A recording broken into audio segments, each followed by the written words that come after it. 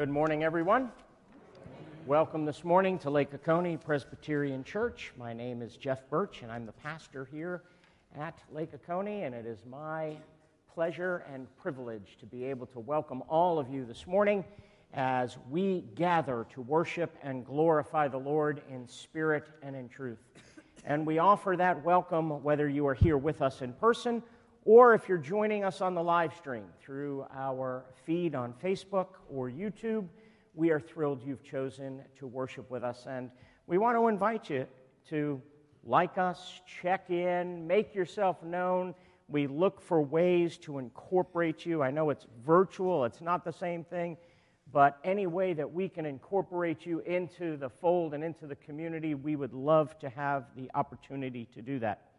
If you're visiting with us here in person for the first time this morning, a couple of things. One, we are thrilled you've chosen to worship with us. We hope it's a rich experience and you received a warm welcome. And part of that warm welcome is the bag of swag that we offer to all of you. And so we would love for you to grab a bag out there, or a deacon probably brought it to you, and there's some goodies in there like tumblers and different things like that. We would love to just be able to for you to have that as our gift. For everyone, on the end of the row, you'll find friendship pads. And this is whether you're visiting or a longtime member. We would love to get to know you and to develop a friendship with you. So sign in that pad if you would, pass it down the row, and then we will collect them at the end. I want to share, this is a very, very special announcement I want to make. Charter member of LOPC, Elise Edmonds, turns 100. Now get this in the providence of God, today. She was born October 17th, 1921. I think we ought to give her a huge LOPC happy birthday to Elise. What do you think?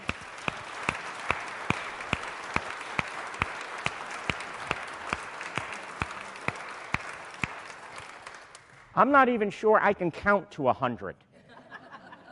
Evie and I had the privilege of being over at her house on Friday, and we were asking her to share some of her stories.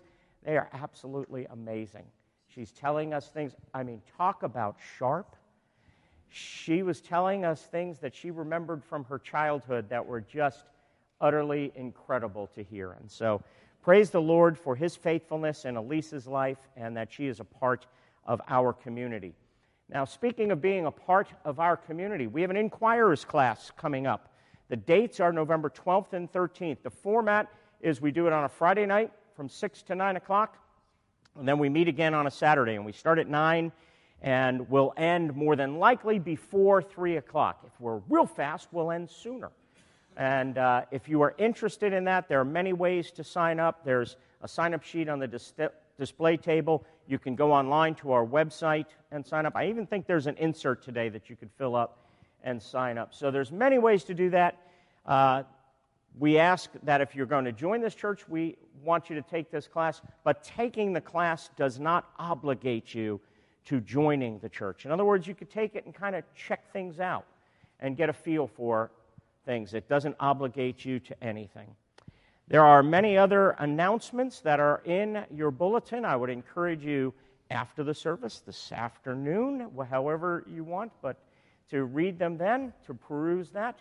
But now as the prelude is played for us, let's prepare our hearts to come into the very presence of God.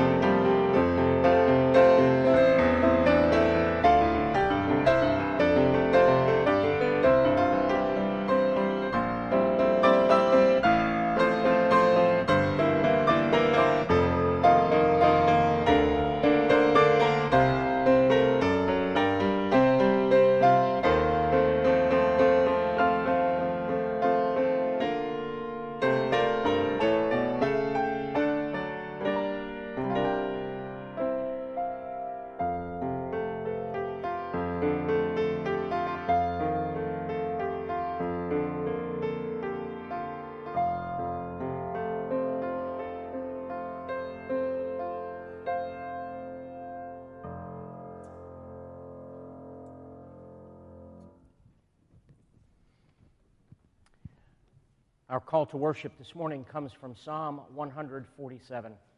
And friends, let's remember that it is the Lord who initiates and it is the Lord who calls us to worship Him.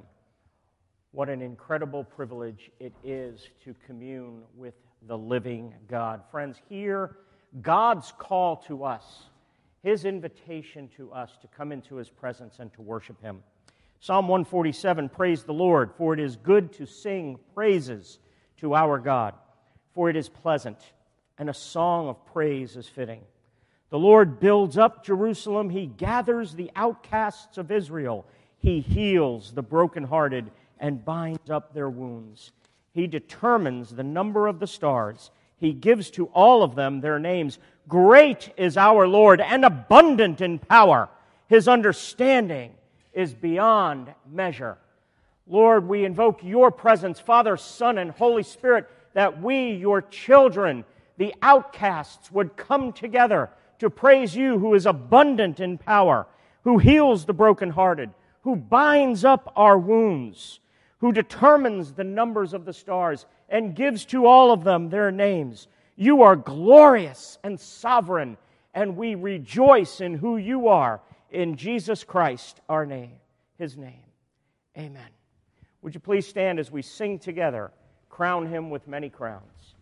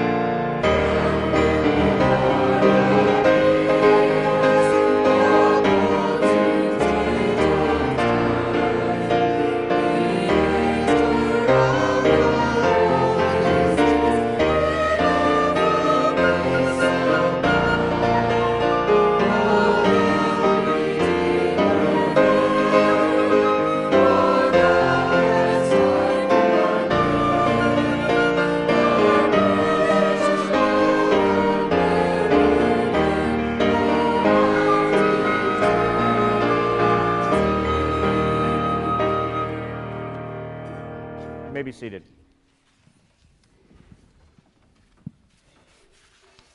This morning, we are going to take a look at a reading of God's Word from the Old Testament. As we've been going through the book of Romans, one of the things I've shared with you is that Romans chapter 4 is basically an exposition of the life of Abraham and specifically of the covenant that God made with Abraham. And so throughout Romans chapter 4, there are allusions to both Genesis chapter 15 And the passage that I will be reading this morning, Genesis chapter 17, verses 1 through 8, where verse 5 is specifically quoted in the passage in Romans 4 we're looking at, or we will be looking at in a few minutes. And so, friends, hear the word of the Lord, Genesis chapter 17, verses 1 through 8. When Abram was 99 years old, the Lord appeared to Abram and said to him, I am God Almighty. Walk before me and be blameless, that I may make my covenant between me and you, and may multiply you greatly. Then Abram fell on his face. And God said to him, Behold, my covenant is with you, and you shall be the father of a multitude of nations. No longer shall your name be called Abram, but your name shall be Abraham, for I have made you the father of a multitude of nations. I will make you exceedingly fruitful, and I will make you into nations, and kings shall come from you. And I will establish my covenant between me and you and your offspring after you throughout their generations for an everlasting covenant, to be God to you and to your offspring after you. And I will give to you and to your offspring after you the land of your sojournings, all the land of Canaan, for an everlasting possession, and I will be their God. May God add His blessing to the reading of His word this morning. Let's stand and continue to praise the Lord, singing together, Christ Will Be My Hideaway.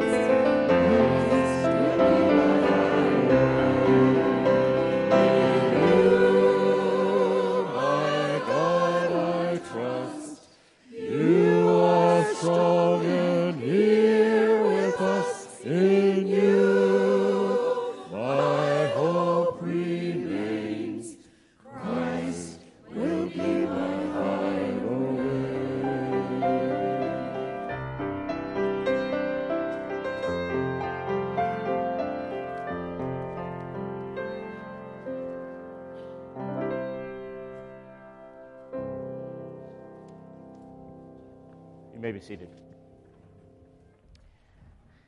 That is such a beautiful song. And Elisa's favorite scripture verse happens to be Psalm 46. And Psalm 46 says, think about this, God is our refuge and strength, an ever-present help in trouble. Therefore, I will not fear. How is that psalm fulfilled? How can we look at that psalm and say yes and amen to that psalm? Because Christ came and fulfilled it. He's the fulfiller of that promise. All the promises of God are yes and amen in Jesus Christ. And so in Christ, He will be our hideaway. He's our shelter and our banner and our refuge. And He has invited us to come before Him and to pour out our hearts. We will together as a family pray the prayer He taught us to pray, the Lord's Prayer. And then I will lead us in prayer for a few moments. So friends, let us pour out our hearts to our hideaway. Our Father, who art in heaven, hallowed be Thy name. Thy kingdom come, Thy will be done, on earth as it is in heaven. Give us this day our daily bread, and forgive us our debts, as we forgive our debtors. And lead us not into temptation, but deliver us from evil. For Thine is the kingdom, and the power, and the glory forever. Amen. Father, we praise You, for You are great in power, and yet tender in care. You don't call us or require us to come up to You, but You became our hideaway in sending Jesus to come down to us. Father, we give You praise, and we take shelter in You.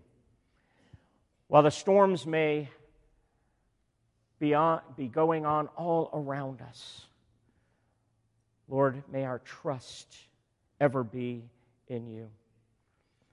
Father, we thank You for Your faithfulness in Elisa's life, and we pray, Lord, for Your continued presence with her. We thank You for her.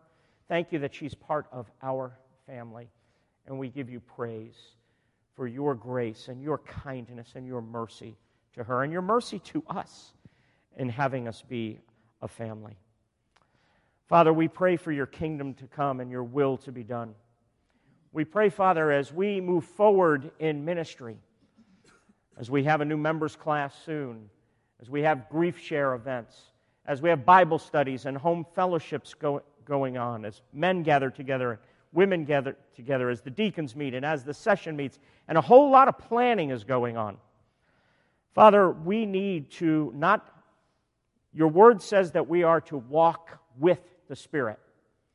And I'm mindful of the dangers that we can get ahead of the Spirit, we can go too fast, or we could lag behind and fall behind the Spirit.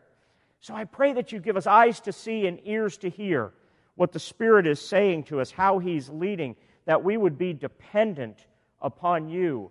Show us the way and guide us, that we wouldn't go our own way. We would, as the wisdom literature says, that we would trust in You with all our hearts, leaning not on our own understanding of things, that in all our ways we would acknowledge You, and we'd rest in the promise that You make straight our paths, that we would be not wise in our own eyes. What a temptation that is. As we pray, lead us not into temptation. Oh, it is so tempting for us to be wise in our own eyes, to do what we think makes sense to us, to live by our common sense, and it may be great sense, but it may not be Your will. So we pray to be not wise in our own eyes, to fear You, to turn away from evil.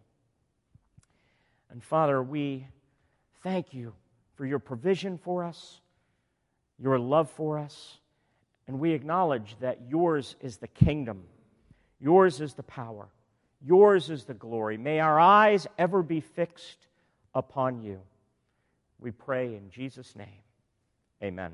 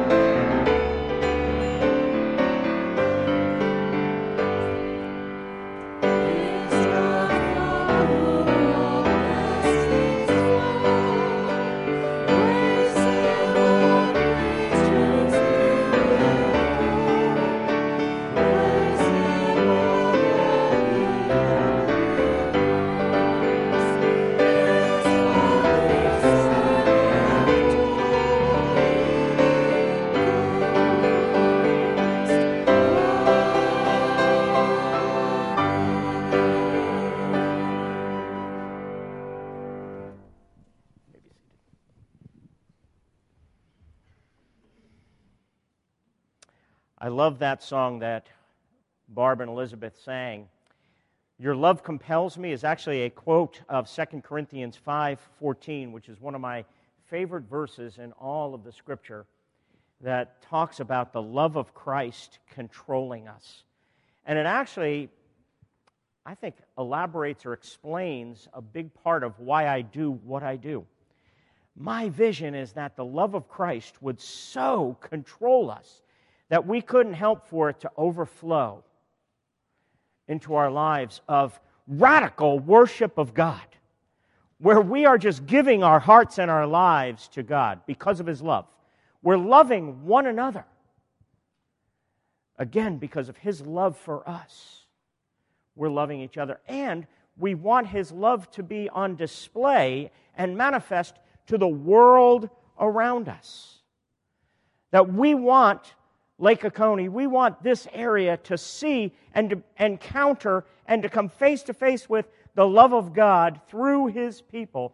So thank you for singing that and reminding us, because every week when we go to the Word, from the whole counsel of God, Old Testament, New Testament, we're going to be seeing how the love of Christ is to compel us. The love of Christ is to control us from many, many different angles. This morning we're continuing. We're going to be looking at, for a couple of more weeks, Romans chapter 4. Then we'll be doing something a little different for a couple of months. Then we'll get back to Romans. So we will get to the whole counsel of God as we do this. This morning we're looking at Romans chapter 4, verses 13 to 17. And I ask that you join me as we pray together. Father, may your Spirit open the eyes of our hearts, that the eyes of our hearts would be enlightened, that you would open them, that we may know the hope to which you have called us, the glorious inheritance that we share together with the saints, and the immeasurable glory of your power that is at work within us. Power that you describe as and liken to the same power that's at work in us that raised Jesus from the dead. So may we see the beauty of the gospel this morning. We ask in Jesus' name, amen. Friends, hear the word of the Lord. Romans chapter 4, verses 13 to 17 says, "For the promise to Abraham and his offspring." Now, we've been talking about, we're his offspring. So this promise is not just to Abraham, it's and to us. That he would be, and catch this, we're going to go over this, would be heir of the world. Quite the inheritance, isn't it?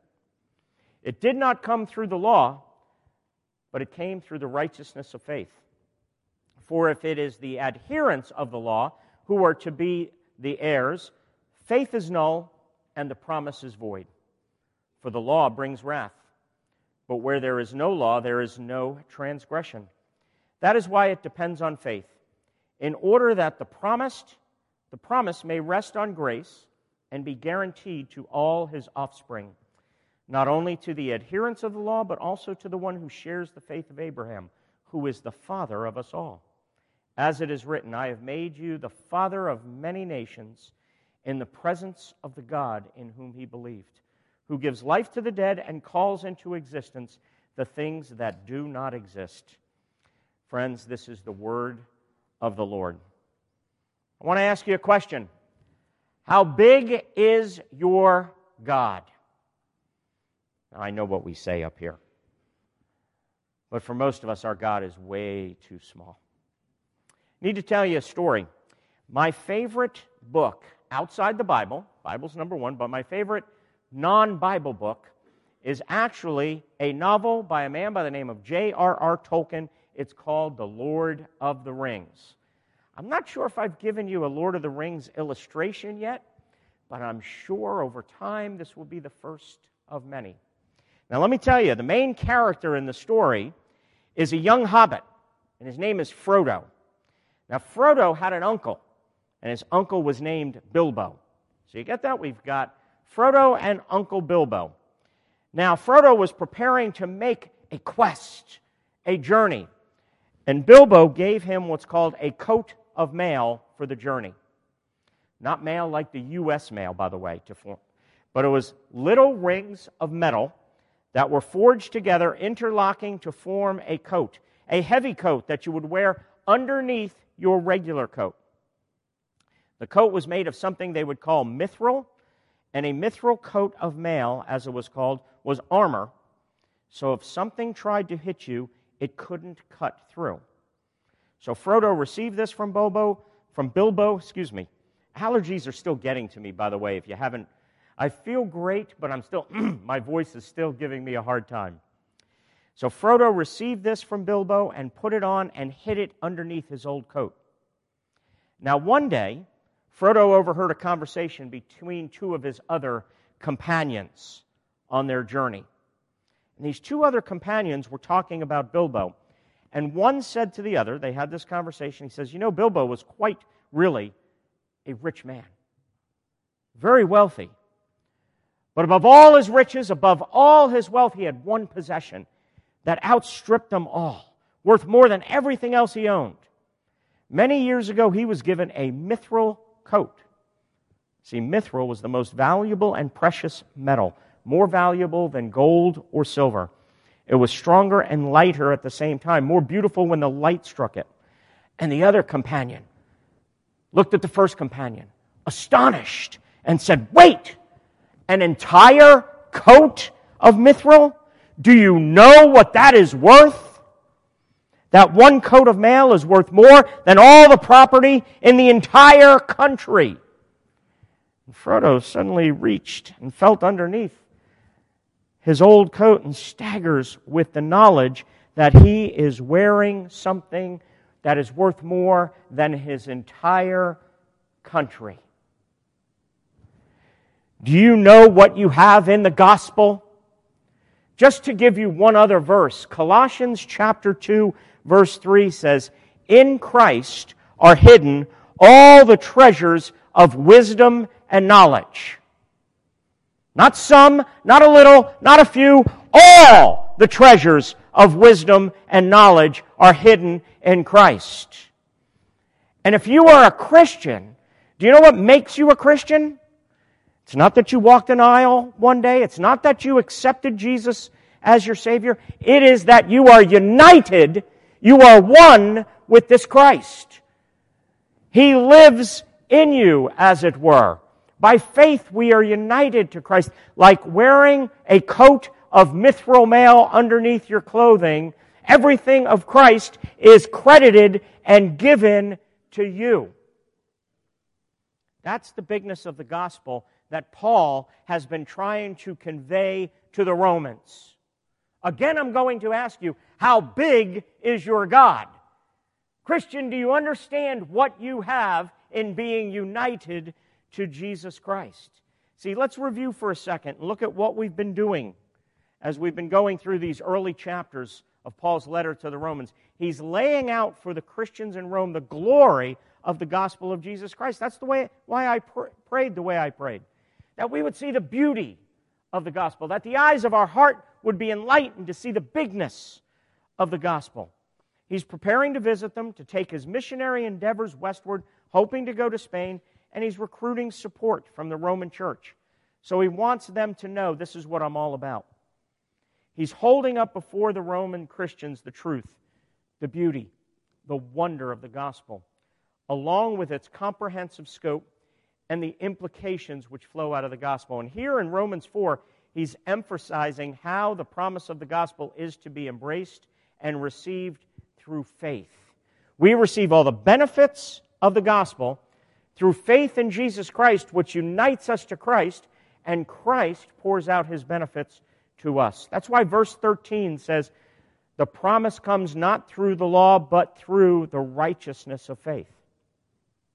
And in the passage before us this morning, Paul is giving a word of exhortation, a word of instruction concerning how the promise of salvation is to be received by faith, and he does so by showing us the bigness of God. He wants you to know how big your God is. Paul had a way of putting in summary form what it means to be a follower of Jesus, what it means to be a disciple. It's found in 1 Corinthians 13. He said, this is what spiritual formation looks like. He said, so now faith, hope, and love abide, these three. But the greatest of these is love. See, our God is too small. We are settling for far too less in our spiritual formation and our living out of the gospel. So in this passage, Paul is going to show us three things, all related to faith, hope, and love. Yes, I'm getting back to a 3-point sermon, by the way. Getting back to my roots in Presbyterian preaching. Three things. He shows us, first of all, faith that rests on true grace, hope that is built on an enormous promise, and love for a diverse family. So I want you to think about, how can we cultivate faith, hope, and love in our life? Faith resting on true grace. Let's explore Paul's flow of thought here in these verses. He begins in verse 13. For the promise to Abraham and his offspring that he would be heir of the world did not come through the law, but through the righteousness of faith. For if it is the adherents of the law who are to be the heirs, faith is null and the promise is void. For the law brings wrath, but where there is no law, there is no transgression. That is why it depends on faith, in order that the promise may rest on grace and be guaranteed to all his offspring. Did you catch that? It depends on faith that it may rest on grace. Faith that rests on the gift of God, not our performance, not our merit, not anything we warrant or deserve. Now, verse 13 begins with a little word, but it's a very important word. The word for means it's connecting what Paul is talking about now, this paragraph, with what preceded in the previous paragraph, and that is that the promise is appropriated by means not of the law, but by faith. The references to the law points back to the earlier discussion of circumcision, which, since it was required for entrance into the covenant by Jews, might seem logical for them to require it for Gentiles seeking entrance into the church. In other words, in that congregation, the practical issue is it a requirement for a Gentile convert that he or she must become effectively Jewish? In other words, adopt Jewish cultural practice in order to be welcomed and accepted. And Paul's answer is an unequivocal no. He's saying that this is an absolute contradiction of the gospel. He is once again emphasizing his polemic against works, the incompatibility of faith and works as a system. He's not saying works is bad, but he's saying if you use works, if you use performance, if you use how you're doing as a Christian as a basic system of, does God like me? Am I accepted by God? Will God bless me? He says faith becomes irrelevant. Grace becomes irrelevant. The faith becomes null and void. Now, I know what we're all saying. We're going, we don't do this. Jeff, what are you talking about? We never do this. Well, let me apply this to us for a second. A couple different ways that I beg to differ. I do it, and I would bet you do it as well. See, what are some ways that we, even subtly, that we may not be aware of, depend on our own moral performance, our own how are we doing the law, instead of relying functionally on Christ by faith? See, for example, let's take something. Have you ever heard in the Christian life that thing called a quiet time? Time in God's Word, our morning devotions, spending time in God's Word. Now, am I saying reading the Bible is bad? Am I telling my flock, don't read the Bible? Horrors! Of course not. But how many of us subtly say to ourselves, or feel this tug of guilt, or shame, or anxiety, or a little pull, ooh, I missed my time in the Word. Will my day be good? Will I have a good day? Am I still blessed by God? What are we depending on for God's blessing? Our quiet time or Christ? Our time in God's Word or Christ? Or here I'll really tell you, I've been here almost 6 months now. I'm feeling a little bit more secure.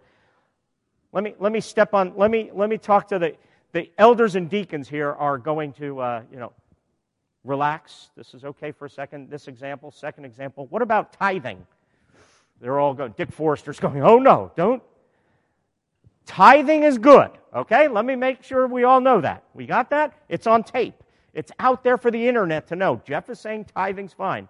But how many of us think, okay, I tithed, I'll be blessed financially. God will bless my finances because I tithe. Let me ask us a question. Who are you doing it for? Who are you giving your money for? Are you giving it for the glory of God and the advancement of His kingdom, or are you giving it so that you will be blessed financially? There are subtle ways we live by performance and how we're doing rather than by Christ. And listen to what the text says. Because it says, for the law brings wrath. But where there's no law, there is no transgression. See, he's answering the question as to why the inheritance cannot be realized by observing the law. In other words, the blessing can't come through the law. That's why I've been saying Christianity is so unique in that Christianity is the only faith, the only religion that says you don't work for your acceptance, you work out of your acceptance. You were accepted, and out of that, you love and obey God. You don't work for God's love. See, Paul's answer here is the law provides wrath. One commentator put it this way. He says, the main problem with the law, it seems, is that its function, its purpose, is to show up sin and deal with it. And there is quite a lot of sin to show up and deal with, not least within the covenant people themselves. Thus, if the law were to be a defining characteristic of God's people, God would quite simply not have a people at all. If there is to be a renewed people of God, a covenant family, there must be, in that sense, a law-free zone for them to live and flourish within. Otherwise, faith would be useless, and the promise God made to him would, in effect, be abolished. One last thing before I move on to the next point. What does Paul mean when he says, where there is no law, there is no transgression? That can seem a little confusing. What does Paul mean by that? Most commentators agree that Paul here is making a distinction between transgression and sin. There's two different words for that. So Paul is not saying that there's no sin apart from the Mosaic law. In fact, in the very next chapter, Paul will write in Romans 5, for sin indeed was in the world before the law was given. But here he's looking at the fact that there is where there is no transgression, where there's no law, there is no transgression. So again, quoting another commentator, he said, we should not conclude that wrath is experienced only when a written commandment is violated, but transgression is defined as the violation of a revealed command, which means that the Jews who had the revealed written law had even greater responsibility for their sin and as great a need to be saved from God's wrath and justified by faith. See, what is Paul saying to both Jews and Gentiles at the Church of Rome? There is one way to salvation, one way to justification, one way to the blessing of God, and it's through faith in Jesus Christ. That's the first point. Second, hope built on an enormous promise. Look back with me at verse 13. And this is incredible. I went quickly over it the first time because I knew I'd be coming back to it now. He says, for the promise to Abraham and his offspring, that he would be heir of the world. Pause there for a second. Do you see the breadth of this promise? Again, reading one writer, he said, the promise to Abraham and his family. So this is us. We are the offspring of Abraham. This promise to Abraham and his family, Paul says, was that he would inherit the world, that he would be heir of the world. He says this is breathtaking.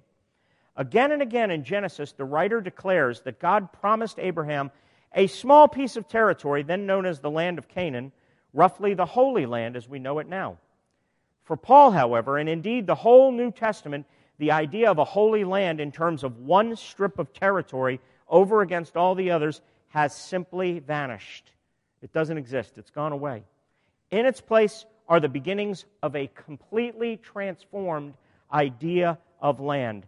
That the whole world, and when we get to Romans 8, he will say the entire creation is claimed by God as holy land and is promised to Abraham and his family as inheritance.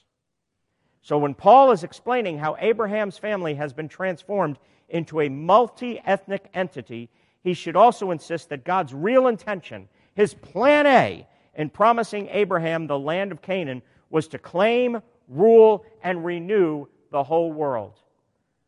Do you hear that? God's mission, our future, and our present hope is the renewal of the entire cosmos, the renewal of the entire creation. This writer says the Holy Land was, it seems, a kind of advanced metaphor. It was pointing ahead to something far more spectacular, far greater in scope. A bigger, larger aim and promise. Do we understand this promise? See, this is what Jesus meant in the Sermon on the Mount when he said, "Blessed are the meek, for they will inherit the earth." Do you want to know what your hope in your future is? It's God's new world, which will be physical. We will inherit the entire earth. All of this. Can you imagine seeing the Grand Canyon renewed? And you know how I love golf. Come on, you golf fans. Do you realize Augusta National has fallen right now? That we haven't seen a renewed Augusta National? A renewed Pebble Beach? And friends, I say all this, but this is true. Did you catch the words? Abraham and his offspring. Look again at the text if you have to. I'm not lying. This is the truth. Are heirs of the whole world. Do you recognize the hope that we have? This is the promise of final salvation, of consummation. This is the promise we pray each and every Lord's Day when we call out to God, "Thy kingdom come." That does not mean floating around on clouds. That means we're heirs of the whole world, a new heavens and a new earth, of the world finally put to rights. No more pain, no more death, no more mourning, no more crying, no more injustice. The world will be finally put to rights. And this is our final inheritance and hope. This is why we can say God is our refuge and strength, an ever-present help in trouble, because we know what awaits us. So how does this impact us? How does this change us? I've listened to so many Tim Keller sermons over the year. I have no idea which sermon this would be, but Tim Keller somewhere says, the way you handle your present is completely determined by what you believe your future to be. Listen to that. He says your prospects. He says, here's what a hope is. A future prospect. Something so great and so good that it makes it possible to face the hardship, face the difficulties. It makes it possible to face the hardship without denial, without suppressing it, and to know that everything you do is meaningful and not pointless. Which is why suffering is one of the primary ways today that we bear witness to the glory of God. When we suffer and we handle our suffering, not by pretending it's not there, not by pretending it's not real, not by minimizing or denying, by embracing it, but say our sufferings are not worth comparing to the glory, and this is the glory that will be revealed in us, that we, the meek, will inherit the earth. All of this is yours as the family of God. Amazing. Are the eyes of our hearts, do we have ears to hear and eyes to see the wonder? How big is your God? Faith and hope. Lastly, love for a diverse family. See, this is what discipleship is, by the way. Discipleship is learning to cultivate these three remain, Paul said. Faith, hope, and love.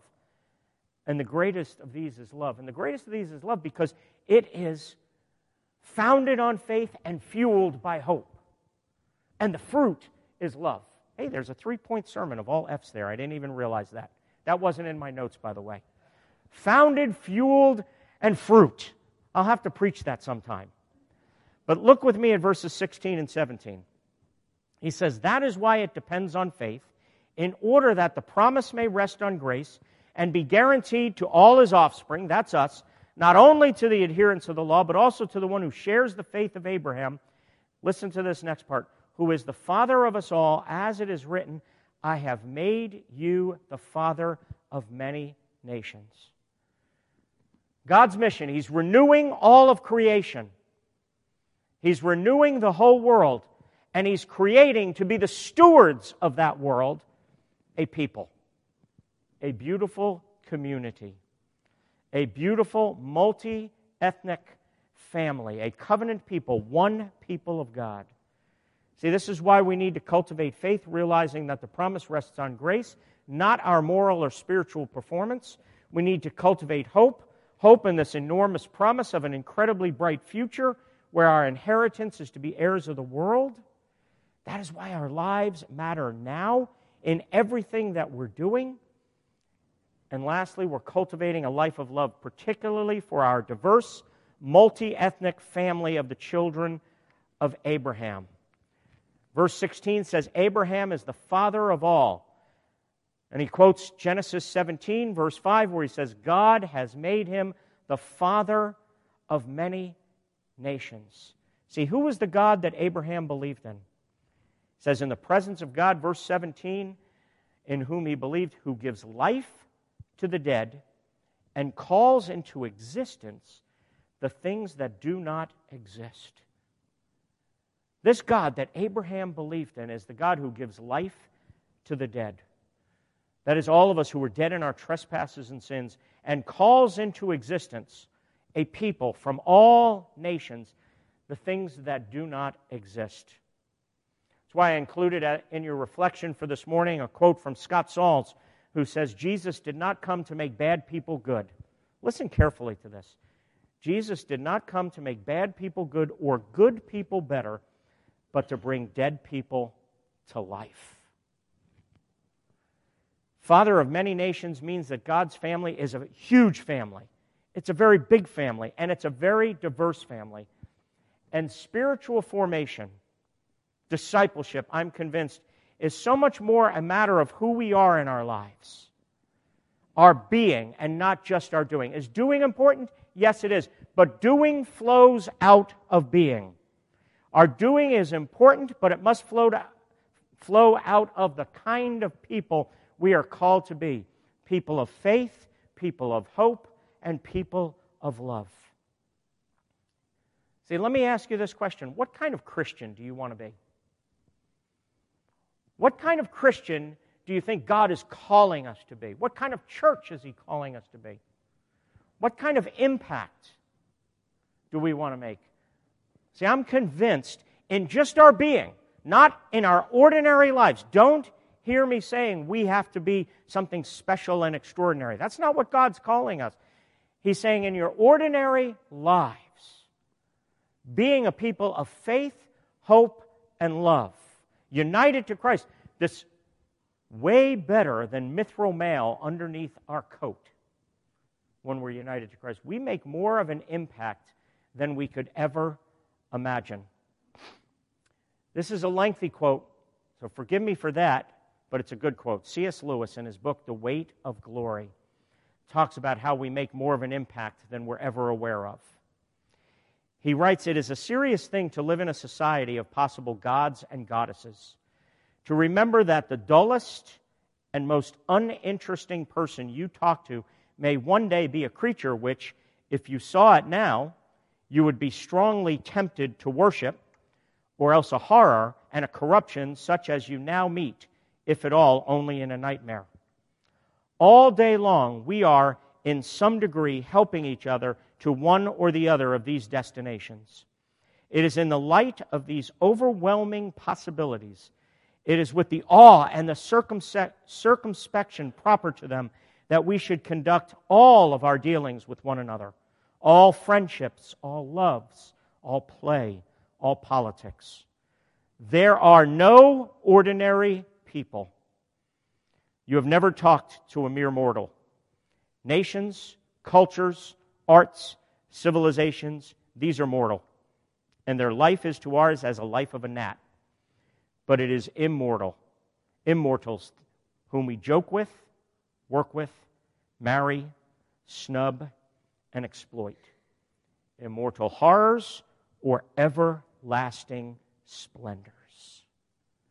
Friends, we are to treat everyone with dignity. The dignity of being an image bearer of God. We make more of an impact than we are aware of. I'm reminded of that in my own life when I think about the man who introduced me to Jesus, a man by the name of Bob McCook. And he was the human instrument that God used. God does the saving, but He uses us to move us in towards one destination or another. And He used Bob in my life to introduce me to Jesus and move me towards Christ. What did Bob do that God used to change my life? He loved me. Nothing extraordinary. He loved me.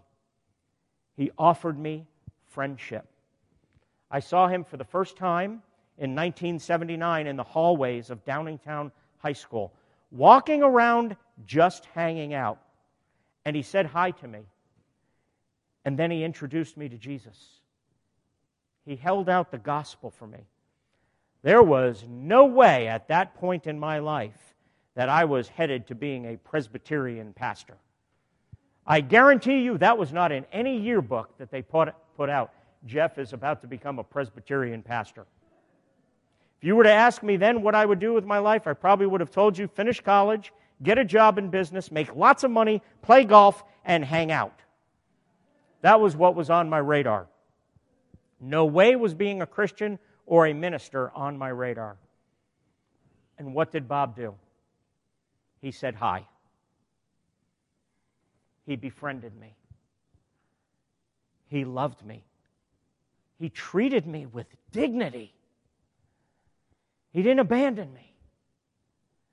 He loved me enough to introduce me to Jesus. He treated me with honor. You realize Peter in his first letter says that we are to honor everyone? Those we disagree with, those in our family, those we sit across the table with, those that we don't agree at all with, we are to honor them. See, do you believe God can use you? He can. Faith, hope, and love. Faith that rests on grace. Hope that is built on an incredible promise. Love for all the image bearers around us, for a diverse family. See, friends, I wish we would quit, and I'm speaking now to the Christian church. I wish we would quit making the Christian life so difficult. Trying to get everything right. I'm going to cross every T and dot every I, and I'm going to be perfect and so precise. No, we're not. We can't. We see in a mirror dimly.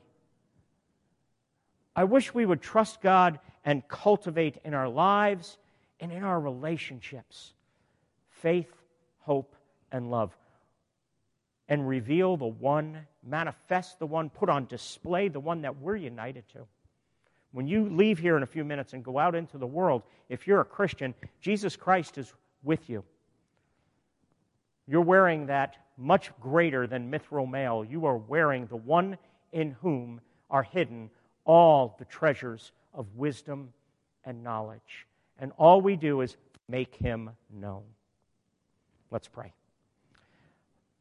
Father, I ask your forgiveness